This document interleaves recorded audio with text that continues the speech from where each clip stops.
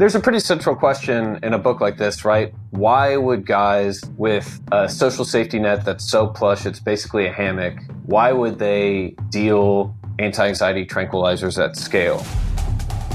The sort of general reason you learn people deal drugs if you take a criminology class or something is like, oh, rational choice theory. Like if you're from a community where you don't have a chance to get a job the normal way, your best economic option might be dealing drugs.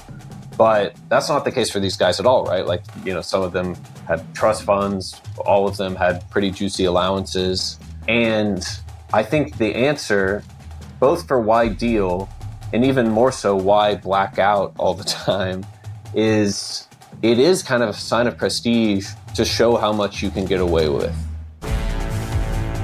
What guys would tell me in this book is basically, yeah, like I'm the only one who can black out on a Tuesday and miss class on a Wednesday, get arrested on a Thursday, go out again on a Friday, and then that weekend be on a call with my family to set up a really great internship for the summer. There is absolute prestige in being that guy. In 2021, a new trend hit TikTok. It was known as Rush Talk, and it chronicled the cutthroat, preppy world of sorority rush at the University of Alabama. I took an interest in this unfolding phenomenon for one simple reason. I used to be in a sorority at the University of Alabama, and watching videos of things like door songs, which is this tradition that involves a lot of regrettable scream singing, and the mutual posturing of active members and potential new members alike, left me experiencing something like nostalgia mixed with PTSD. With the benefit of hindsight, I can now see things about this experience that my 18-year-old self couldn't. The palatial sorority and fraternity houses, like the $13 million Phi Mu mansion, loom like monuments to tradition and prestige, dotting the periphery of the football stadium and down University Boulevard, the main drag that leads to campus. Membership is expensive, if not exclusive. 92% of sorority hopefuls receive bids, and each sorority pledge class numbers in the hundreds. So, yeah, I am intimately familiar with the inside of the largest Greek system in the United States, which is why it's all the more surprising that the story we're going to tell you today was so shocking to me.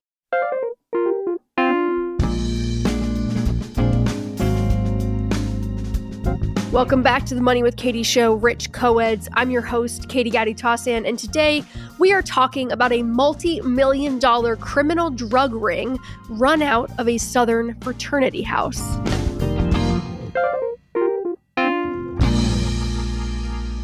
But first, some background.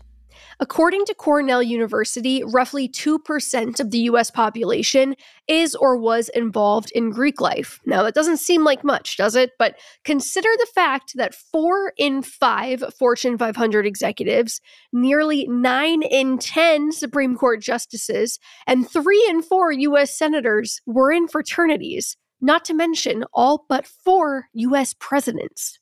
Cornell unironically dubs this the power of the 2%. They write, quote, "Fraternities have grown to symbolize leadership, independence, scholastic achievement, and service to their various campuses and communities," end quote. Yeah, I don't know about the fraternities at Cornell, but leadership, independence, and scholastic achievement would not be the first 3 words that I would use to describe my fellow Greek men at Alabama.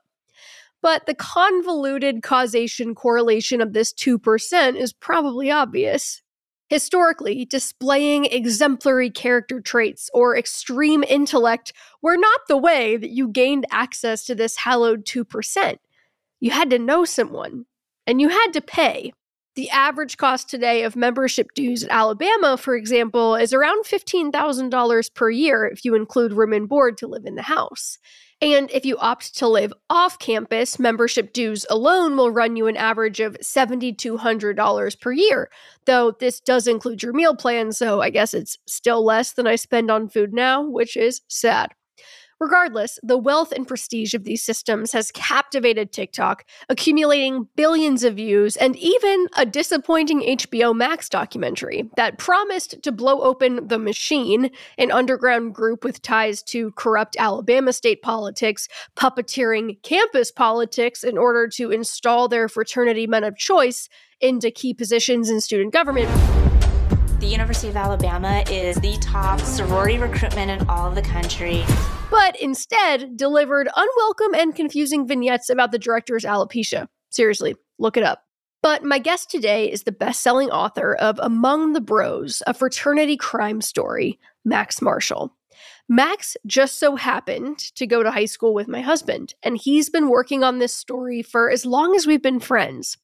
His reporting spans 5 arduous years of trips to the idyllic southern landscape of College of Charleston in South Carolina, and all the surrounding settings in the American South where his reporting led him. Max has written some unbelievable pieces for Texas Monthly, GQ, Sports Illustrated, Esquire of the New York Times, but his first book, This Story, is so unbelievable, so flagrant in its lawlessness and privilege that it reads like fiction. The New York Times Book Review called it a page-turning triumph in which the pack mentality ventures into darker, more dangerous waters, exposing a rigged system of money and power that is alive and well in the American South, end quote. The boys at the center were, quote, protected by wealthy parents, the best lawyers, and a boys will be boys culture. They were emboldened to test the boundaries of their privilege, and they came out with barely a scratch, writes The Guardian. And Max is joining me today to tell that story, so I hope we get on a true crime top chart. We'll get into that conversation after a quick break.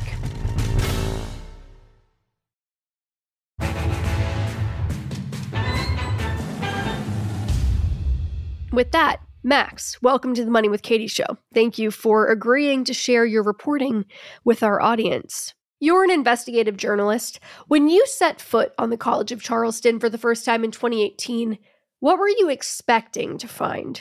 What brought you there? I'm the same age as basically all the guys in this book. So I was in college from 2012 to 2016. And like basically all the guys in this book, I was in a fraternity. And definitely like everyone in the book, I saw a lot of Xanax in college. I was pretty surprised how much I saw. I kind of thought of it beforehand as something that a parent might take on like a flight to Europe or something. But it's actually an incredibly common party drug. And I had friends who were dealing, friends who were using, friends who were dropping out. I even knew some people who were making their own Xanax pills.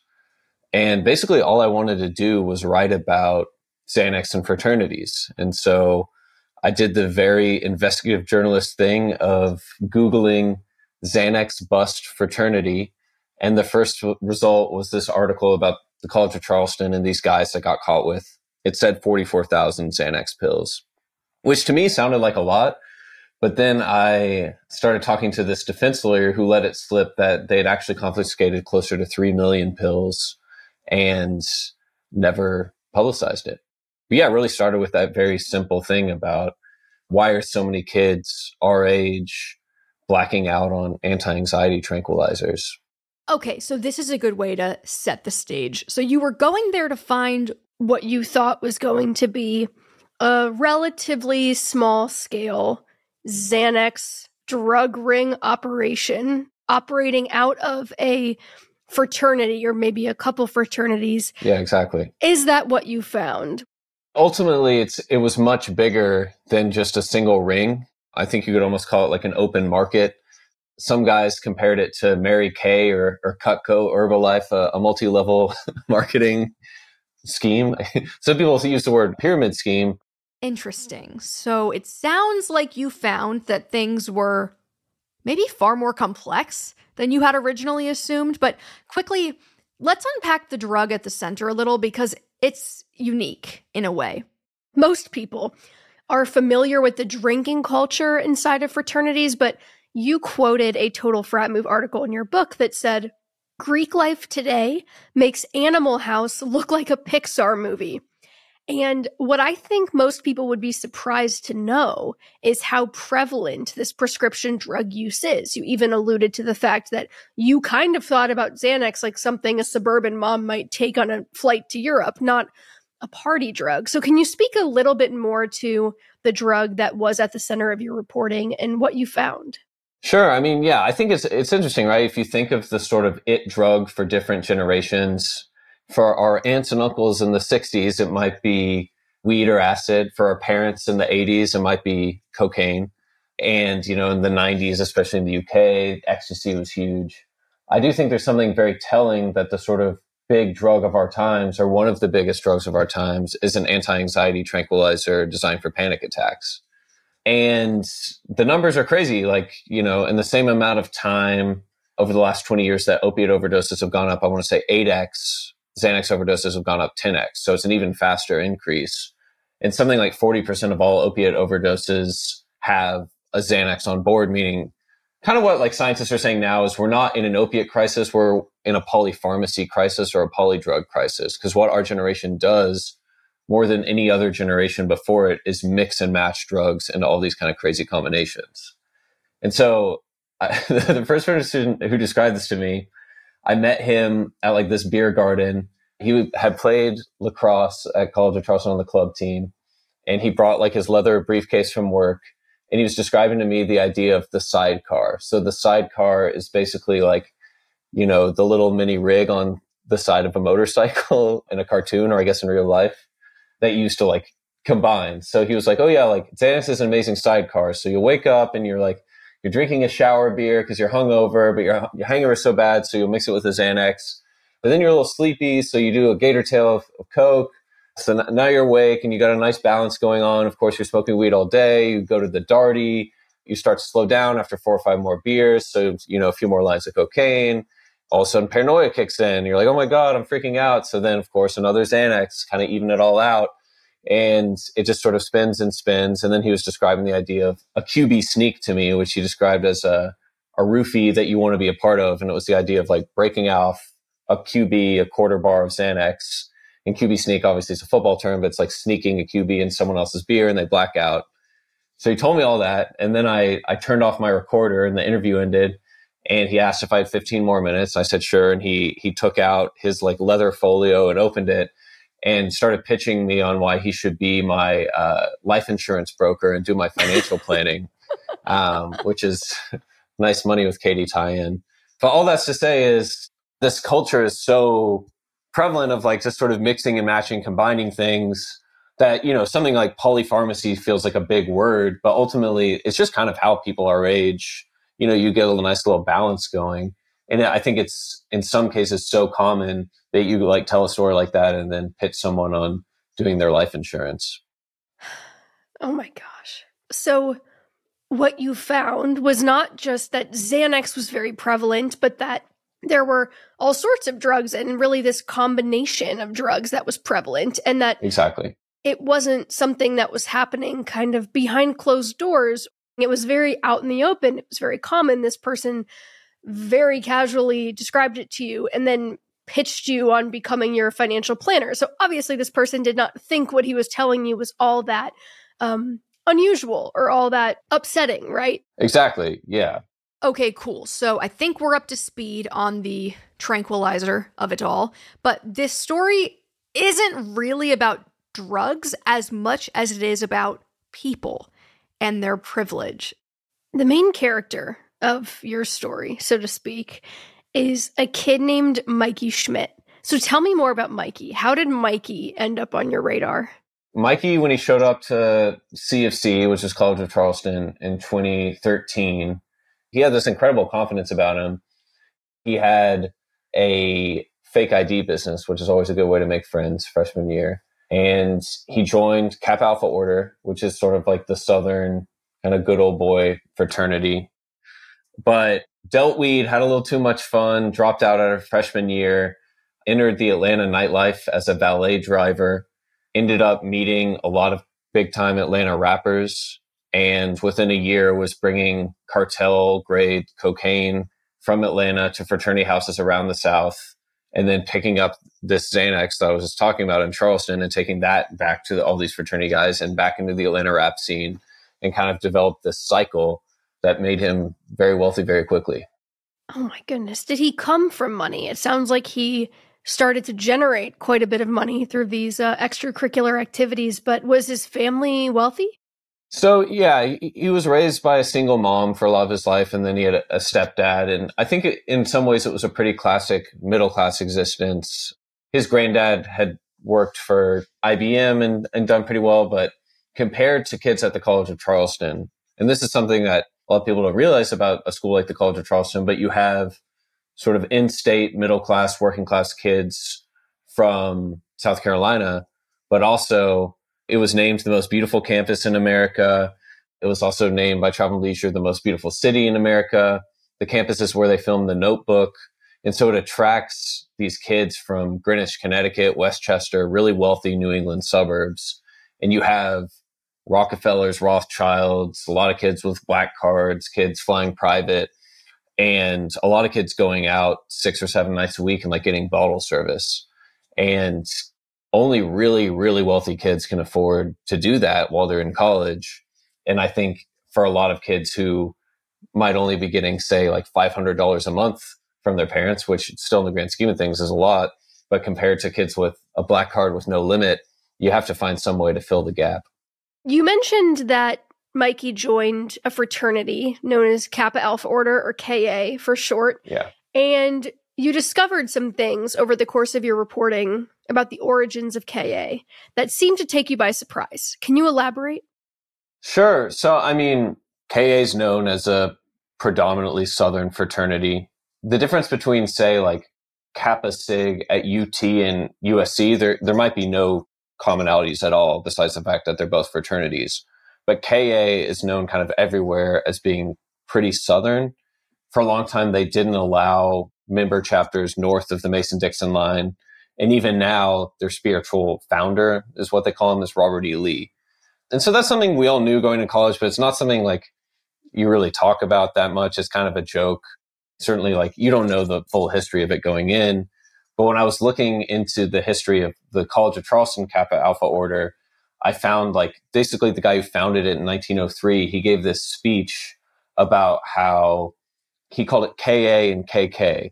And he was saying, basically, in the ashes of the Civil War, in 1865, two organizations were founded at the same time with the same mission of sort of upholding the values of the Confederacy. And one was Kappa Alpha Order, the other was KKK.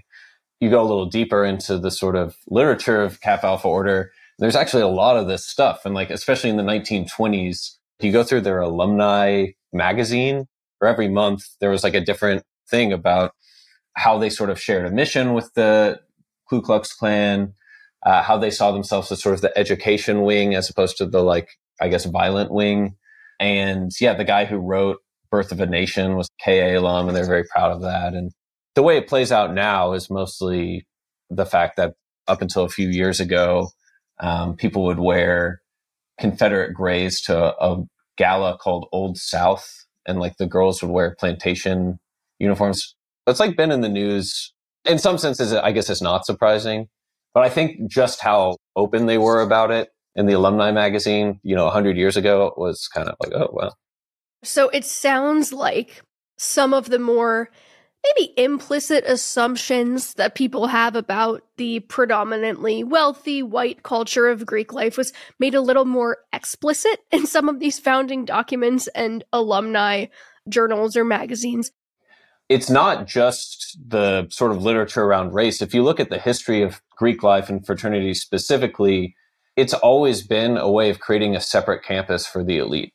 In the 1800s, up until the mid-1800s, they didn't really need fraternities because only elite students went to university. And then all of a sudden in the 1800s, you started to have these sort of farm kids show up to college to learn to be ministers. And all the guys from like the Greenwich, Connecticut equivalent, the New York City kids or whoever it was, they're like, well, we don't want to drink with the farm boy ministers. So how are we going to start our own separate campus? And it's kind of continued to whittle down. The more and more people who get invited to come to American universities, the more exclusive the Greek life system becomes. And you really can see, like, the amount of wealth in the system is wild. It's 75% of all donations given to universities are Greek life alumni, and that's 2% of the population. So it's basically the way the elite drinks together, hazes each other, networks with each other, has fun together, and then helps each other for the rest of our lives. We'll get right back to it after a quick break. Take your business further with the smart and flexible American Express Business Gold Card. It offers flexible spending capacity that adapts to your business. You can also earn up to $395 in annual statement credits on eligible purchases at select business merchants. That's the powerful backing of American Express. Terms apply. Learn more at americanexpress.com/business gold card.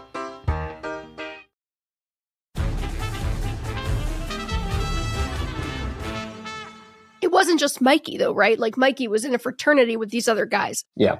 So can you tee up the other cast of characters that you took interest in? Like, if this story were The Sopranos and Mikey is Tony, who are the other capos that are calling the shots here?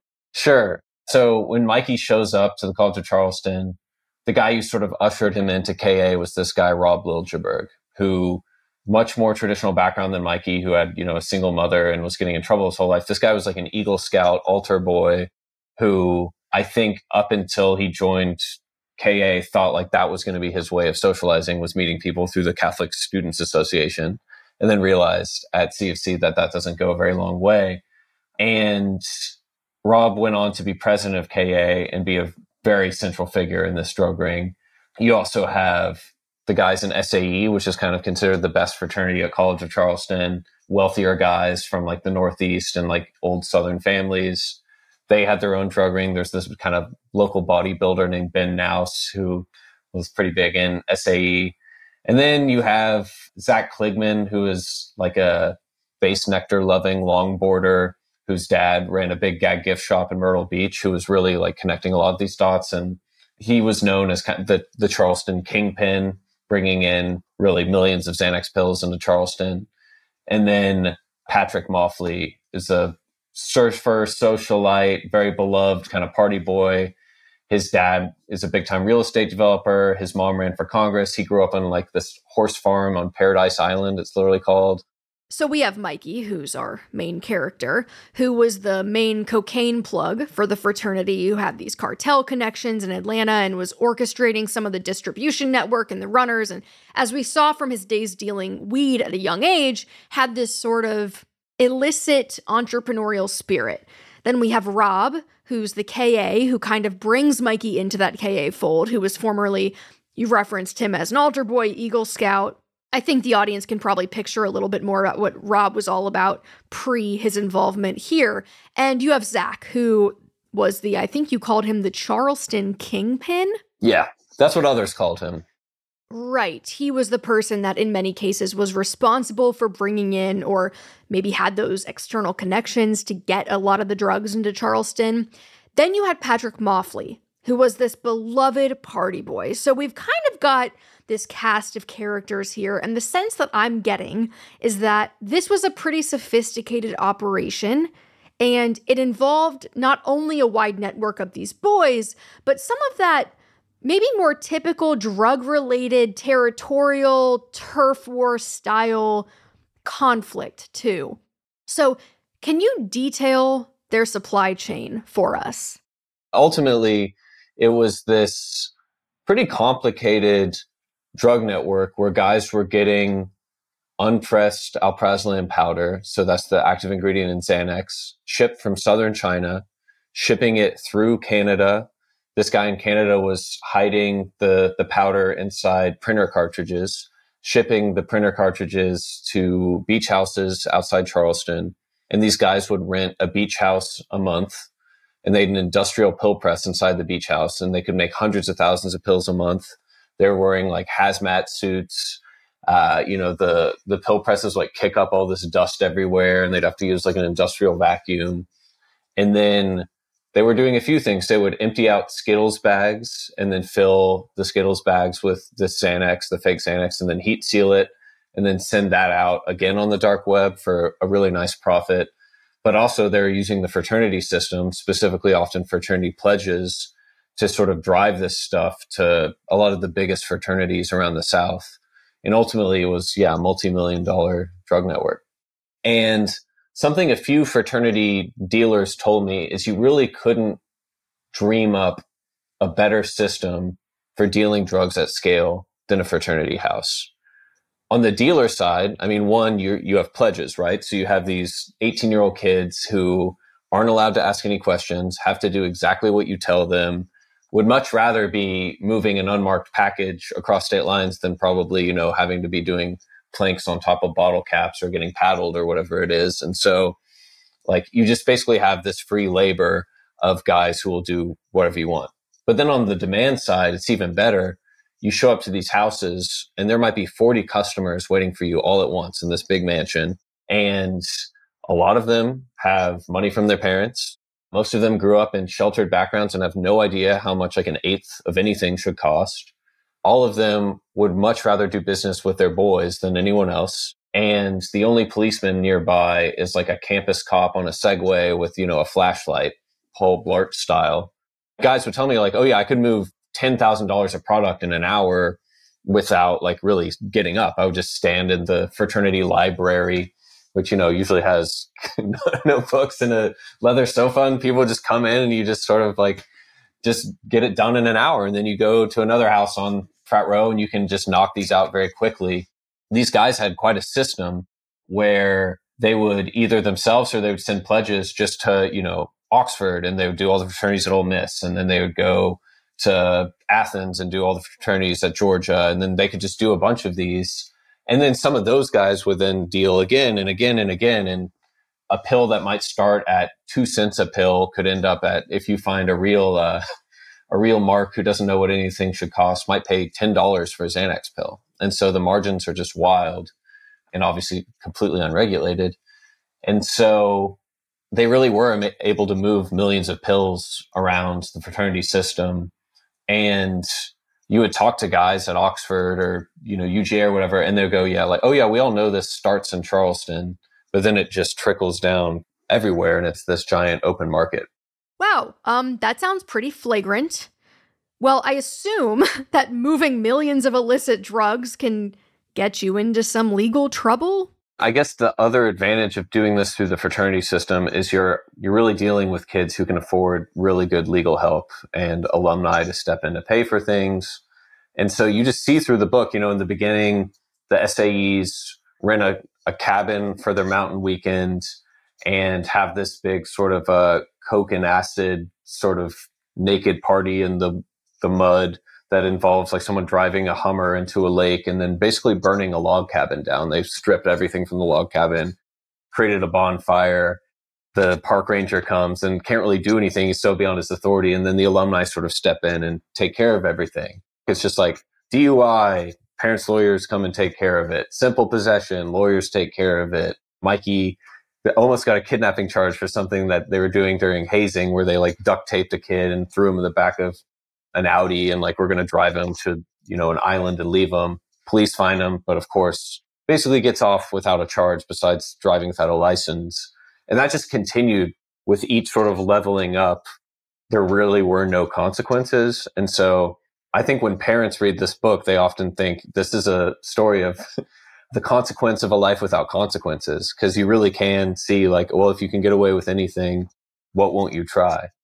The Paul Blart analogy you made a moment ago is a good one, because there's one young man in particular that we've mentioned briefly already, Patrick Moffley, who was, as a reminder, the son of this wealthy real estate developer and leading this rather wheels-off, above the law, in and out of peril lifestyle with other dealers in town and rampant drug and alcohol use. You get the sense from the way Zach and Mikey are running things that it's this kind of very buttoned up, organized operation, whereas Patrick introduces this element of chaos and unpredictability. So can you tell us more about that? Sure. So Patrick grew up kind of just outside Charleston, like I said, on Paradise Island. And from age 13, he was getting in trouble for pretty wild things. I think when he was 13 or 14, he robbed his weed dealer And the dealer started calling Patrick's family and basically saying, like, I'm going to kill your son. And Patrick was sleeping with a shotgun under his pillow. And this is, like at the age some kids are having their bar mitzvahs. And Patrick's family basically had to pay off the dealer. Patrick went on Outward Bound after that, dropped out of school. But then he would just kind of, continuously get in trouble for a DUI here, a simple possession there. He even left a Facebook review for the Mount Pleasant police force, basically complaining about how many charges they were giving him. And he had ultimately one of the 2 or 3 best lawyers in the Southeast, this guy named Andy Savage, and really got out of a lot. So Patrick had excellent legal representation, the best money can buy, and it sounds like they're kind of untouchable. They're at the top of their game. But ultimately, something this far-reaching and out in the open is going to eventually hit a boiling point, right? Was there a boiling point for Patrick where things started to take a turn? Ultimately, as he got deeper and deeper in this drug ring, once he got to College of Charleston, he was the guy who was often wearing like the hazmat suit, packing the Skittles bags full of Xanax and shipping them out. And he got arrested with a trafficking level amount of cocaine at a fraternity tailgate at a USC Gamecocks game. And that's one of the big inciting incidents of everything unraveling, because it was cocaine from this drug ring. And there was a lot of fear that he was going to flip. And he basically went into hiding in his house and told his family, I'm so worried that people are going to think I'm going to rat and maybe kill me. He goes back to campus to pay his electric bill. And the next day he's found murdered with hundreds of these fake Xanax pills around his body. And he's holding a Chipotle napkin to his chest. So someone didn't want Patrick either selling on his turf, or, as you mentioned, there was maybe some fear that he was going to flip because he had just gotten charged with this pretty serious cocaine trafficking charge. And so what typically happens when you get charged with something really serious, they go, oh, well, if you inform on the other people you're working with, we'll let you off on lesser charges. So someone took him out when they had the chance, when he went back to campus. Yeah. Was anyone ever arrested and charged with his murder? Yeah, so a kind of smaller time dealer named Charles Mungin, who lived on the other side of the Ashley River, was charged with the murder. No one, even the police, believed that he pulled the trigger. But there's something called the hand of one, hand of all rule, which is basically like if you and I robbed a bank together and you were the getaway driver and I killed the bank teller, you would also be charged with murder. And so that's basically what happened here. But to this day, I was talking to Patrick's family after the book came out, and there's still just so many questions of who did it. And of course, the book goes into different theories, and there are moments where you feel like, oh, like it's going to be solved, but it's just one of those things where we'll probably never know. And it sounds like the people involved, the police, Patrick's family, aren't even really convinced necessarily that this is the person that pulled the trigger. But as you just outlined, if you're involved at all, you can be found guilty for the charge. Who is this Charles guy? Like, where does he come into play? Because he's not one of these players that we've just discussed insofar as the rest of the cast of characters goes. So who is Charles?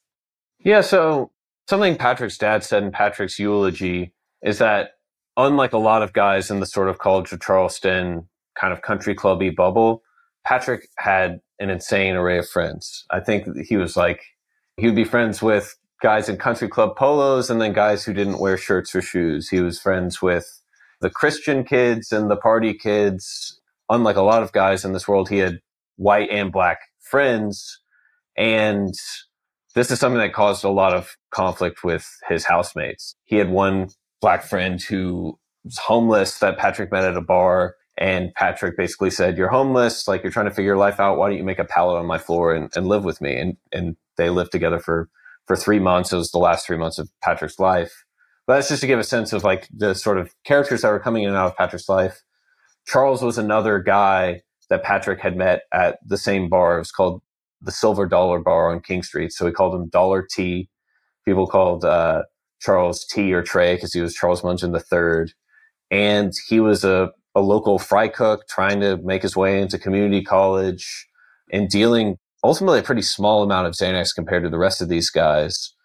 But you can see on the day of Patrick's murder, Patrick on March 3rd goes back to College of Charleston. He's supposed to go snowboarding with his family in Vail. And that night he went skateboarding and broke his arm. So he had to cancel the Vail trip.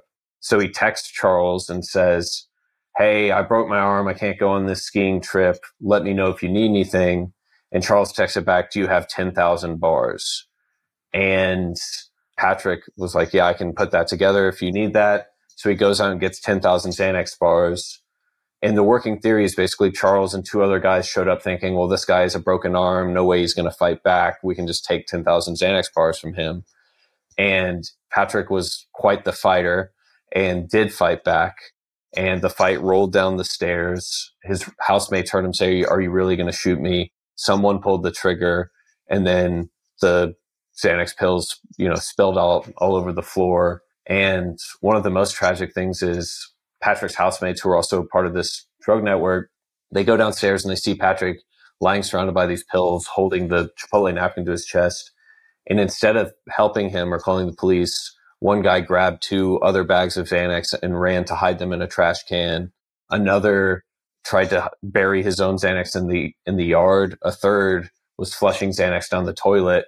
And it was only a guy who had come over to buy some Xanax who didn't even really know Patrick, who tried to apply pressure and tried to help him.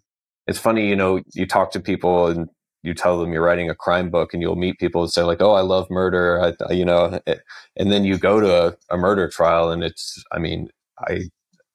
sitting behind Patrick's family while they showed the camera footage of the policeman trying to keep him alive, and then sitting next to Charles' family when they sentenced him to life plus 30. And there was nothing sort of juicy or fun or, salacious about it. It was just truly, truly devastating. Ugh. This is where the story branches into a few different paths, some of which are incredibly devastating and final in the cases of Patrick and T. How did things unfold for the rest of the young men involved? Yeah, so up until this point, they really were just making more and more money, selling more and more pills.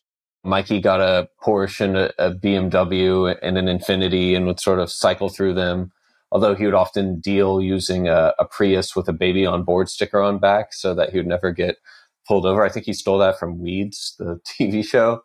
But yeah, it really did seem like there was no risk of anyone getting caught for anything until Patrick was killed.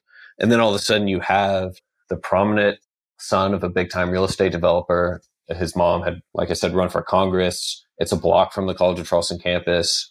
And all of a sudden, the FBI, the DEA, and even the Postal Service all got involved and basically got boys to start wearing wires on each other. And very quickly, kids in fraternities started flipping on each other.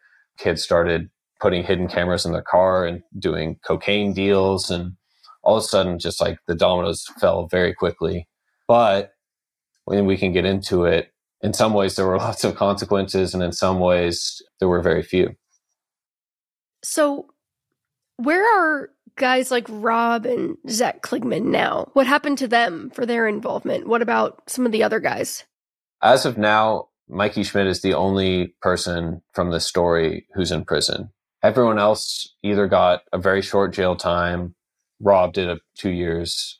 Zach didn't receive any jail time. And most of the guys in the book either got suspended sentences, probation, or they weren't charged at all. KA got kicked off campus for 4 years and then came back. SAE never left.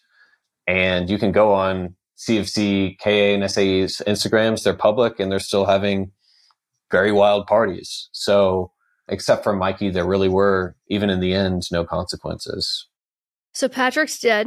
Yeah. T's in jail. Yeah. Mikey's in jail. Yeah. Why couldn't Mikey get off too? Wearing wires on one another, informing, got a lot of them to walk free or almost free. 2 years in jail is obviously no walk in the park, but given the stakes of what was happening, it's a pretty minimal sentence. Why not Mikey? See, it's a few things. All these other guys could flip on their Xanax dealers and not really fear for their lives, because you're basically being like, yeah, my friend in KA gave me this Xanax, or yeah, this guy in SAE, or this guy in Myrtle Beach. But Mikey was getting cocaine from a cartel source in Atlanta, and that's just a completely different world. He was also involved like I said, in the Atlanta rap scene, that's a completely different world. And so it's one thing to sort of betray the fraternal bond and rat on a fellow KA. It's another to betray the cartel bond and rat on a guy who's bringing stuff up from the Texas-Mexico border. And so Mikey didn't flip on anyone. He didn't talk. And I think that's the main reason. Also, the prosecutor really didn't like him, thought he was pretty cocky, and I think very much had him in her sights kind of from the beginning. They definitely made him out to be the kingpin of everything, which if you look at the numbers of what was seized is not exactly true, but maybe his story was the most cinematic. Yeah, when you look at the numbers of what was seized, that Mikey, it probably wouldn't be fair to say that Mikey was the kingpin. Just going purely off of numbers, who would you say would be implicated with that? Well, I mean, people called Zach Kligman the Charleston kingpin, and his storage locker had the millions of Xanax pills. Yeah. He also got caught with a dozen plus pounds of weed, an assault rifle with a grenade launcher. And through his life, he's been caught with everything: LSD, Molly, ketamine, just to sort of take your pick. When people called him the Charleston kingpin, that's kind of what they meant. So it sounds like, we'll say 2 or 3 men faced consequences here for this multi-million-dollar drug ring. Yeah. The 2 that are in prison, one for life, one for, I believe, Mikey's sentence was 10 years. Yeah, exactly. Yeah. And Patrick, who lost his life, right? Yeah. But it's interesting because Mikey was one of several ringleaders. And when I was reading this book, it struck me that this is kind of like one of the only Black kids in the story who seems a little like a non-player character to me within this whole ordeal, kind of appearing only briefly to be charged with murder. Yeah. What impressions did your reporting leave you with about wealth, power, and the justice system? At this point, I think, most of us know there's separate systems depending on how much money you have. The difference in being able to afford a public defender who has a docket of 60 cases and is just trying to plea everything out as quickly as possible, and the South's best defense lawyers who are playing golf with the judge or going sailing, with the other lawyer they're going up against, and can pour just vast amount of resources into an immaculately crafted legal defense. It really makes all the difference in the world. And yeah, I mean, that very much played out in how the story went. And in that sense, it is a story, I guess, about the consequence of a life without consequences. And there's this lesser Quentin Tarantino movie I was thinking about the other day called Death Proof. And it's about a stunt driver who basically builds a car that has like kind of padding around the driver's seat. And no matter what crash you get in, or no matter how fast you're going in that crash, the driver will always be okay. But if you're in the passenger seat, or if you're in another car, you're probably going to die in collision with this massive machine. And I think life for these guys can kind of feel like that. It's like, I'm in this seat where nothing bad can happen to me. So why wouldn't I drive as fast as I can? Why wouldn't I crash into that wall? And like, if someone in the passenger seat or another car, something happens to them, like, I'm going to be okay. And when you're in that seat, yeah, you just drive faster and faster and faster and faster. And in a way to show how much you can get away with. Yeah, I think that's the life for a lot of these guys. And I think in my head, I kind of thought, well, at some point, a big enough crash will happen where like that seat won't protect them. But for the most case, it didn't. Like, they got in sort of the most spectacular crash imaginable and stepped out of the car and walked on into corporate America. Ugh. You were in a fraternity at Columbia, and usually journalists like yourself have to hunt down sources for inside scoops because you're not really all that close to the story. And you did interview hundreds of sources for this book, but you were also able to consult your friends for insight too, because you had friends that were in KA chapters around the South. So you could be like, hey, does this sound right to you? Or how does this compare to your experience? I'm curious, if at all, how your feelings about Greek life evolved over the course of your reporting. And I think there was one quote that jumped out at me a lot, which was that there is something about this system of the life without consequences, that it's almost a sign of prestige. So I would love for you to tell us a little bit more about that. Definitely. So yeah, I mean, there's a pretty central question in a book like this, right? Why would guys with a social safety net that's so plush, it's basically a hammock, why would they deal anti-anxiety tranquilizers at scale? Like the sort of general reason you learn people deal drugs if you take a criminology class or something is like, oh, rational choice theory. Like if you're from a community where you don't have a chance to get a job the normal way, your best economic option might be dealing drugs. But that's not the case for these guys at all, right? Like, you know, some of them had trust funds, all of them had pretty juicy allowances. And I think the answer, both for why deal and even more so why black out all the time, is it is kind of a sign of prestige to show how much you can get away with. There's this study that a few sociologists did about a decade and a half ago. They got published in a book called Paying for the Party. And basically they followed a bunch of sorority members at a Big Ten sort of Midwestern school through their time in the sorority system. And basically what they found was only really wealthy students can afford to do Greek life at its biggest. And it's not only because they're dues. And dues can be very expensive. They can be, 10 grand at the biggest schools, but sometimes they can be pretty small, like, a few $100s. But to go out 5 or 6 nights a week is incredibly expensive.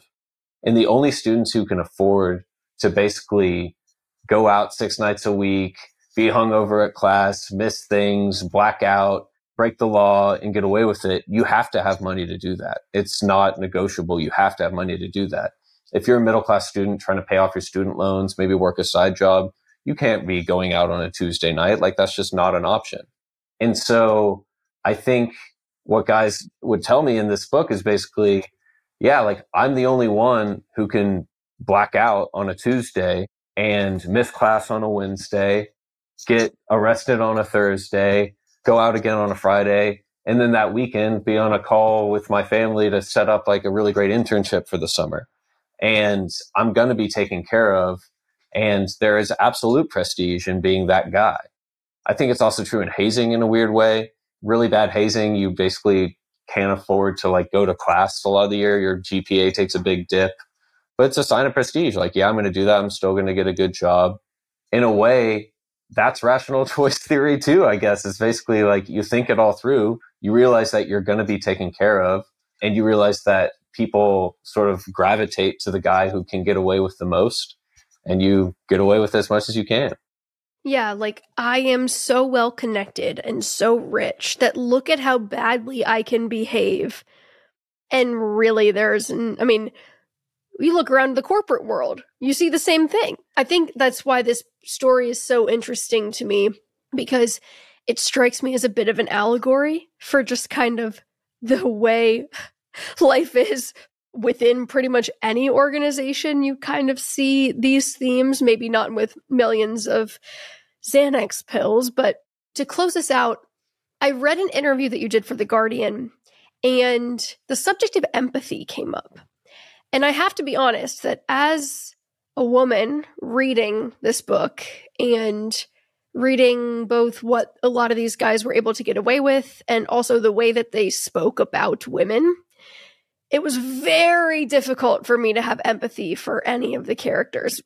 I'm curious for you, the role that empathy played in uncovering this story, sitting with it for years and years, and finally telling it and presenting it to everybody else.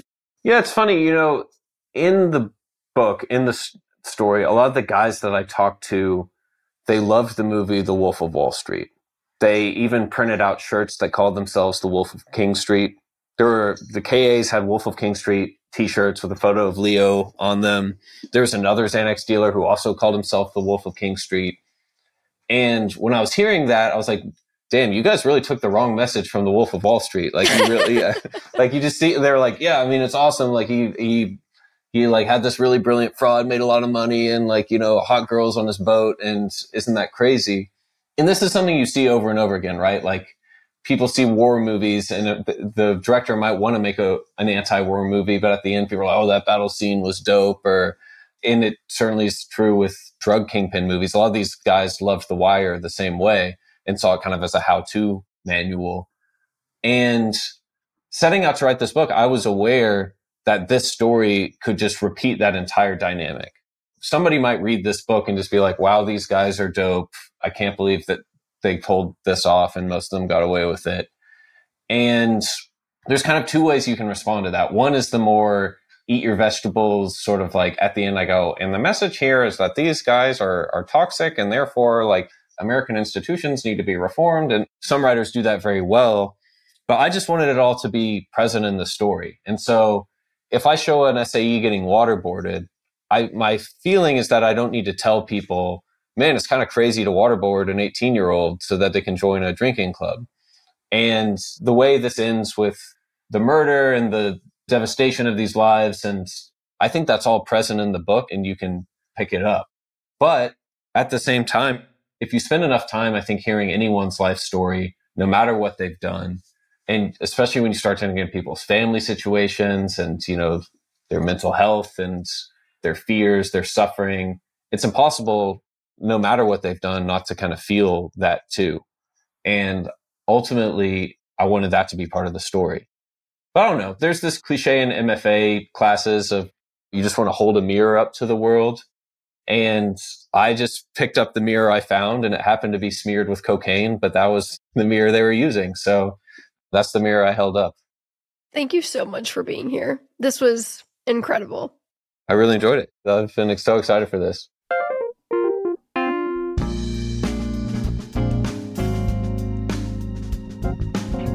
That is all for this week. I'll see you next week, same time, same place on The Money with Katie show.